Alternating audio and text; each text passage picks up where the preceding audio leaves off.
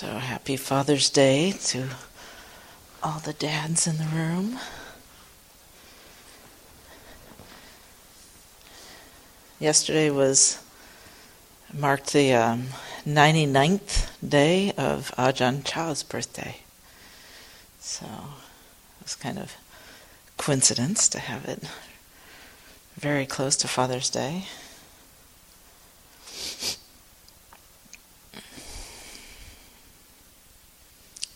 Father's Day is a nice reminder to, what inspires us about our dads. And my dad was by the time I was born, I'm the 9th out of 10 children, and my dad was very tired of children, I think, by the time I came along. He was very silent. He was a policeman. He always carried a gun. And he liked Western movies, so I thought of him. What I admired when I was a very young child is he loved cowboy hats and cowboy boots, and so I'd watch these shows with him, these Western movies. John Wayne. He was a devout Republican as well as John Wayne. But I grew up with as a youngster, as a young child, I was really admired. He was the strong, silent type, and he carried a gun. I thought that was really cool. And one of the things, as fast forward to many years and meeting the lineage of Ajahn Chah, one of the things I really have come to admire about the father of this tradition, this lineage, is the teaching that Ajahn Chah gave over and over and over again is that everything is uncertain, and the value I have found in uncertainty. As a youngster, I was certain my dad was,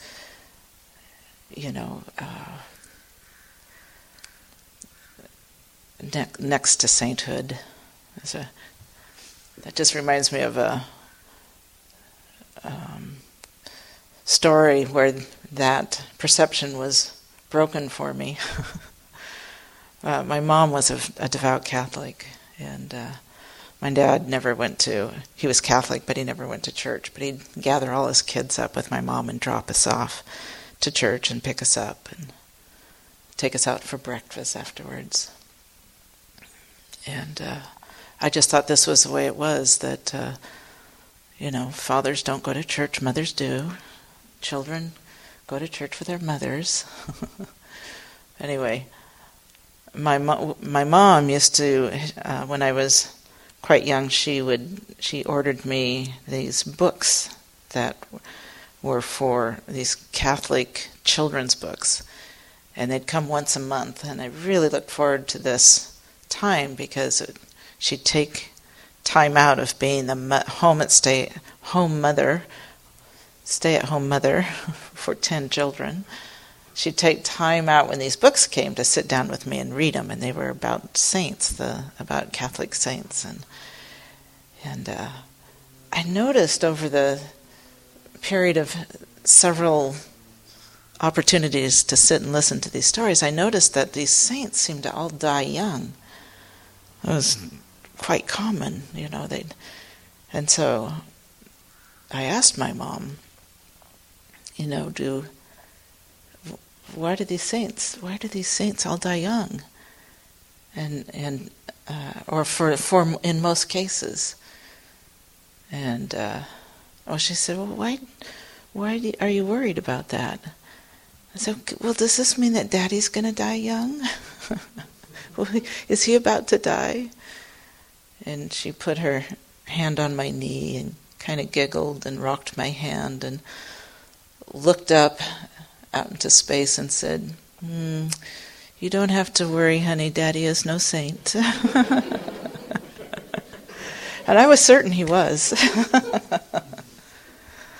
And then as I got older, Fast forward now into my teens, I began to realize my dad was no saint.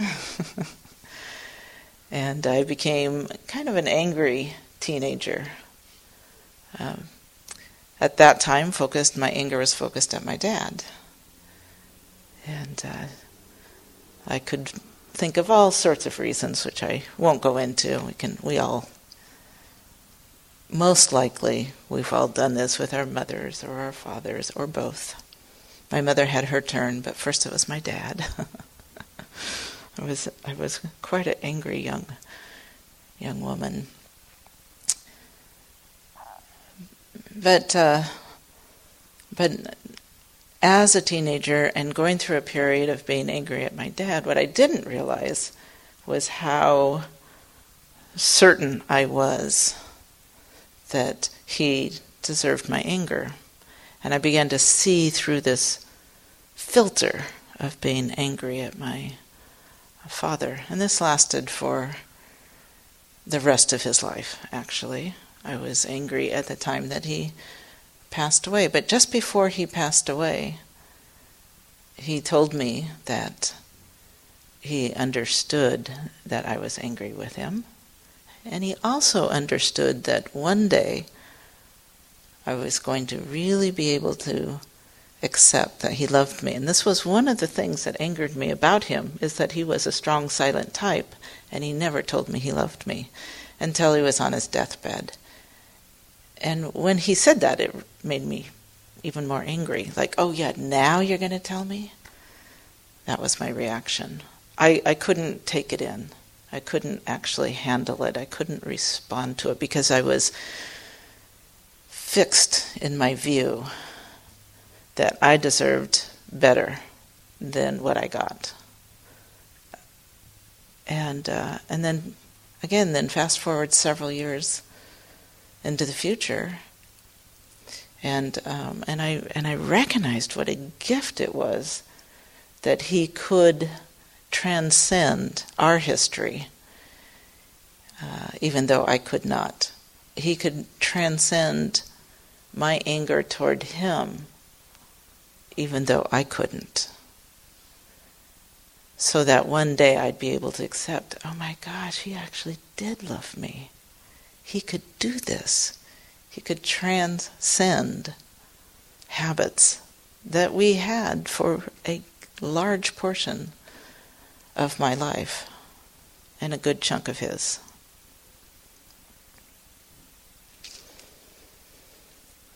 That he was able to respond to me from a place of loving kindness, empathy for the fact that I was stuck, and a perception that wasn't holding true at that moment,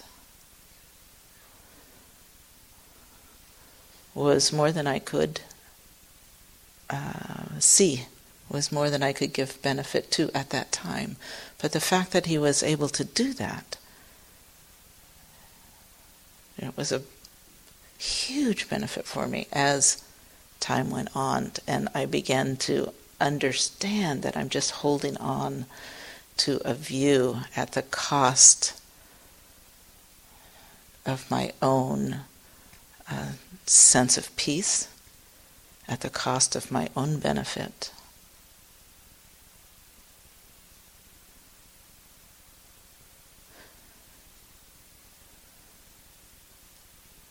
After this switch of this letting go of my view of who he was and who I was and what I wanted, what I didn't get, after I was able to let that go and feel the truth of and the gift that he had offered me, I was able to pick it up finally and see it. I had a dream that I was sitting on a park bench and could hear the birds, the sun was shining. I mean, it's typical kind of woo-woo scene, but it was really beautiful. Greens, blues, sunlight. And I'm sitting on a park bench and, I'm just feeling this relief and this sense of joy that I could set this down.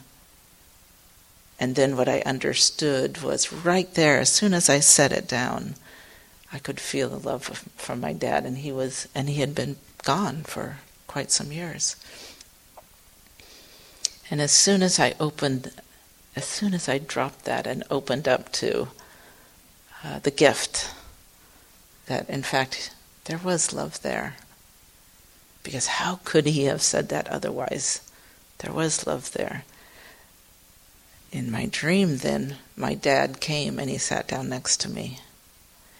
And he didn't speak, but I could feel the connection that I hadn't felt since I was a child, since I was a little girl. And there was no longer the perception that he was a saint. There was an appreciation for the gift that he left me. And so then I could love him.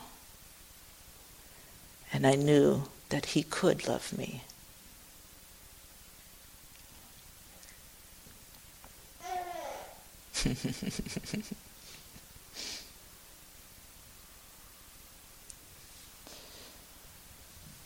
Ajahn Pasanno has this little book. There's two of them. This is the first one, and then there's a second one that has 2 rows of jewels on it. And these are little snippets from, well, they're not snippets, they're actually full and very short Dhamma talks that he gives, Dhamma reflections that he gives first thing in the morning after breakfast down at the monastery. For those who don't know Lungpo Pasanno, that's who I consider my spiritual teacher, my spiritual father of these days. And I just wanted to read this little piece out of here.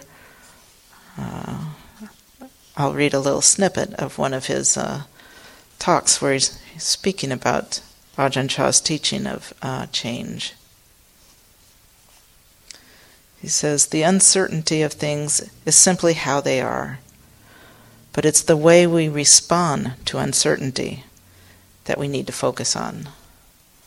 That's what reveals the area in which we have more work to do and the areas in which we have a good handle on the practice.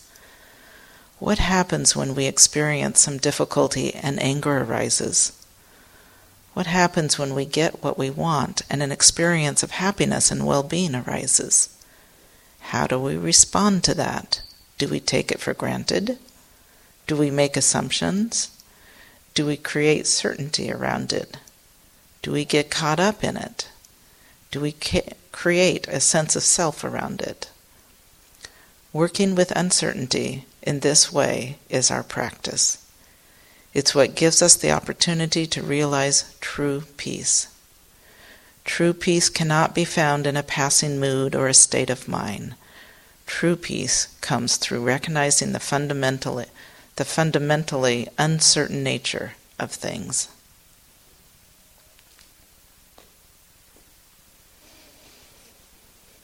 If I could have recognized that it really was uncertain that whether or not my dad was saintly, then I wouldn't have held him at such a high standard. So that when I recognized as a teenager, that he had made some rather large mistakes in his life, that wouldn't have been such a dramatic shift for me in my perceptions. But I was strong in what I believed in. I was stubborn. And as I came into contact with this practice and the teachings of Lungpo Cha and via Lungpo Pasanno, I began to loosen up on the idea that I knew what should be, how things should be, when they should be, where they'll be, when will I get it, what will I, manipulate out of my life, to what extent. All these perceptions, or my framework of existence was built on my beliefs of who was right, who was wrong, who was good, who was bad. What did I deserve? When would I get it? How would I get it? Who will give it to me? If they won't give it to me, how will I get it from them? All these perceptions were my framework. And these are, all uncertain. And the stronger I would hold on to my perception of the way things should be, the more I would suffer when I'd come into contact with reality. Because all things do change. All things do change. There's nothing that we can conceive of that's not going to change. So in this practice, learning to recognize that all things change, what's important is how I respond. That's what's going to make me suffer, is how I respond. Am I going to demand that it not change? Well, then I'm going to suffer. Am I going to demand that somebody change to fit my viewpoint? Then I'm going to suffer.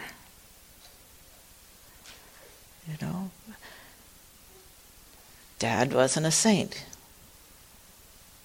Dad made some pretty big mistakes in life. How could I have responded? Number one, he was Republican. And I was Democrat, and I never knew. I grew up not knowing that my father and mother were Republican because they let me have the space. And when I found out, I spent a lot of hours trying to talk them into my way of thinking. And I thought it was them making me suffer because they didn't hold my viewpoint, but they weren't forcing their views on me. I was, though, forcing my views on them. It was rather righteous. I think that's what a lot of parents can do for their children, is hold space. I didn't have the same capacity. And I can recognize that now, but I couldn't see it then.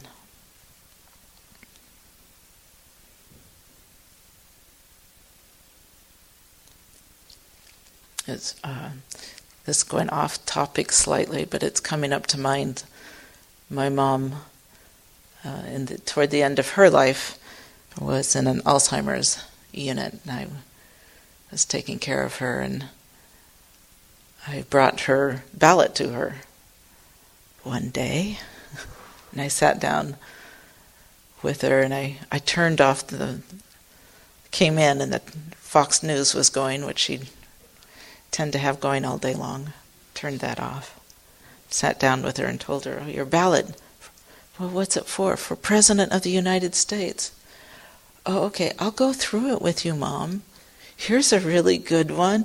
Barack Obama." "Who is he?" "Oh, he's so nice." "Okay." Click. I think that was okay.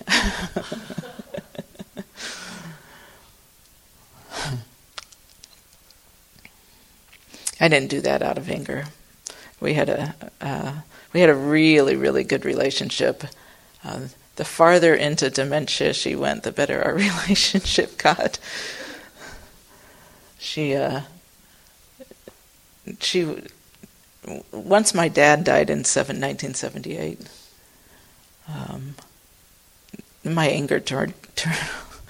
I was really messed up, but my anger turned toward her, and it wasn't until she started showing signs of dementia and I stepped in to do a lot of her care, that I got to the place where I could let go of my perceptions once again. By this time, I was well into Buddhism, but I thought, I'm just gonna. In this case, I'm just gonna let go of the past and just be with Mom, as if she wasn't my mom, but somebody that needed some care and attention. And so, as she became more and more succumbed to the dementia, she started to not recognize me anymore. And then I was no longer the daughter who had been rather nasty to her for several years. I became the person that came that visited her several times a week, 4 or 5 times a week, brought her flowers, brought her Hershey's chocolate bars, because she loved them, watched movies, westerns, old westerns with her, to the point where one day I walk in, and this happened over her final year, almost every time I'd walk in and she'd go, who are you again? My name's Mary. That's the name, Christian name that she gave me. My name's Mary. Oh, Mary, I've always wanted a daughter like you. And that was very touching to me. I loved it. She could never, and I'd say, that's good, because guess what? I am your daughter. No, yes, no, yes. What was your name again? Mary. I've always wanted a daughter like you. And we'd do that again when I went to go. It's very sweet. And then so all those perceptions that she and I had in growing up, she didn't like the fact that I was angry at her husband. She didn't, and she didn't like the fact that I was angry at her, and I was not pleasant to be around my parents for quite some time, but all of that was gone. And as the dementia didn't let her hold on to these past perceptions, fortunately I was also in a place where I could let these perceptions, these habits, go. In Buddhism they talk a lot about letting it go, and this is just let it go. I remember the first time I heard this from Ajahn Amaro. I had just met him at a retreat, 3-day retreat. I was in a Zen group, and he came to teach with my Zen teacher, and he spoke often about, you just let it go. And I went up to him after the end of the retreat and asked him, I don't understand how to let go. I don't know what you mean by letting go. It's just that didn't make sense to me. It's because some things are certain. And he picked up a mallet for a striker, and he says, it's like this. So you're holding on to this really tight, right? You're just holding on. It's like holding on to an idea, and you do this. I was just like, I still don't get it. I couldn't let go. But as time has gone on, what I've learned, how it works for me, is, and I've heard Luangpo Pasano use it in this way, is you either don't pick it up, or if you have picked it up, a thought that you're adding into your framework, this is true, and this is the way it should be, you can allow it to pass. So allowing it to pass, because it can only stay as long as we hold on to it as truth. So just allowing it to pass means we're not feeding it anymore. And if we don't feed it, we naturally relax around it. And it will slip away, because it can't stay unless we hold it. All perceptions are impermanent. They have to fade. We're just never present for watching them fade. So the trick is staying present. allowing these perceptions to rise. So I can, to this day, I can still think of things that I wish my father hadn't done. And then I can recognize that this is a perception, and it makes me feel a little tense right here in my gut. So I can feel that tension in my gut, and I can literally relax the tension in my body.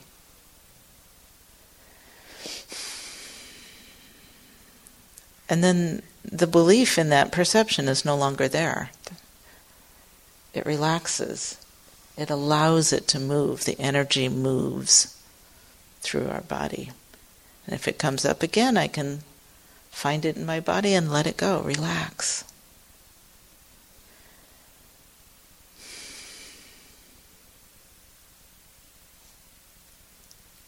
And then what's in its place is compassion, both for my own ignorance that leads me to try to hold on to that which is impermanent, and for the ignorance, in this case of my father, for misstepping here and again. And of course, these days, having been 63, I'm older than my father was when he passed away now.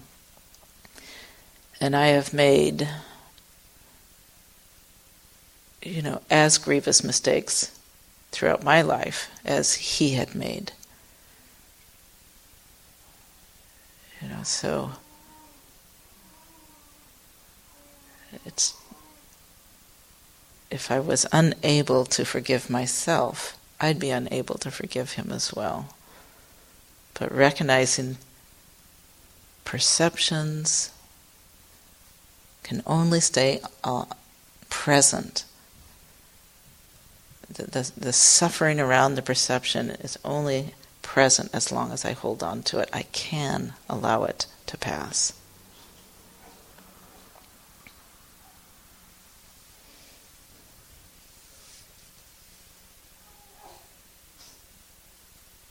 And then what's left is peace. It's just with the way things are. It's just relaxed.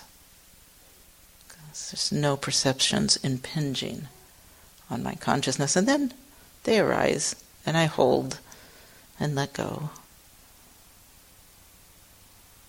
And I hold again. But that bit about suffering, it's an indication that there's an opportunity now to let go, an opportunity to allow something to go.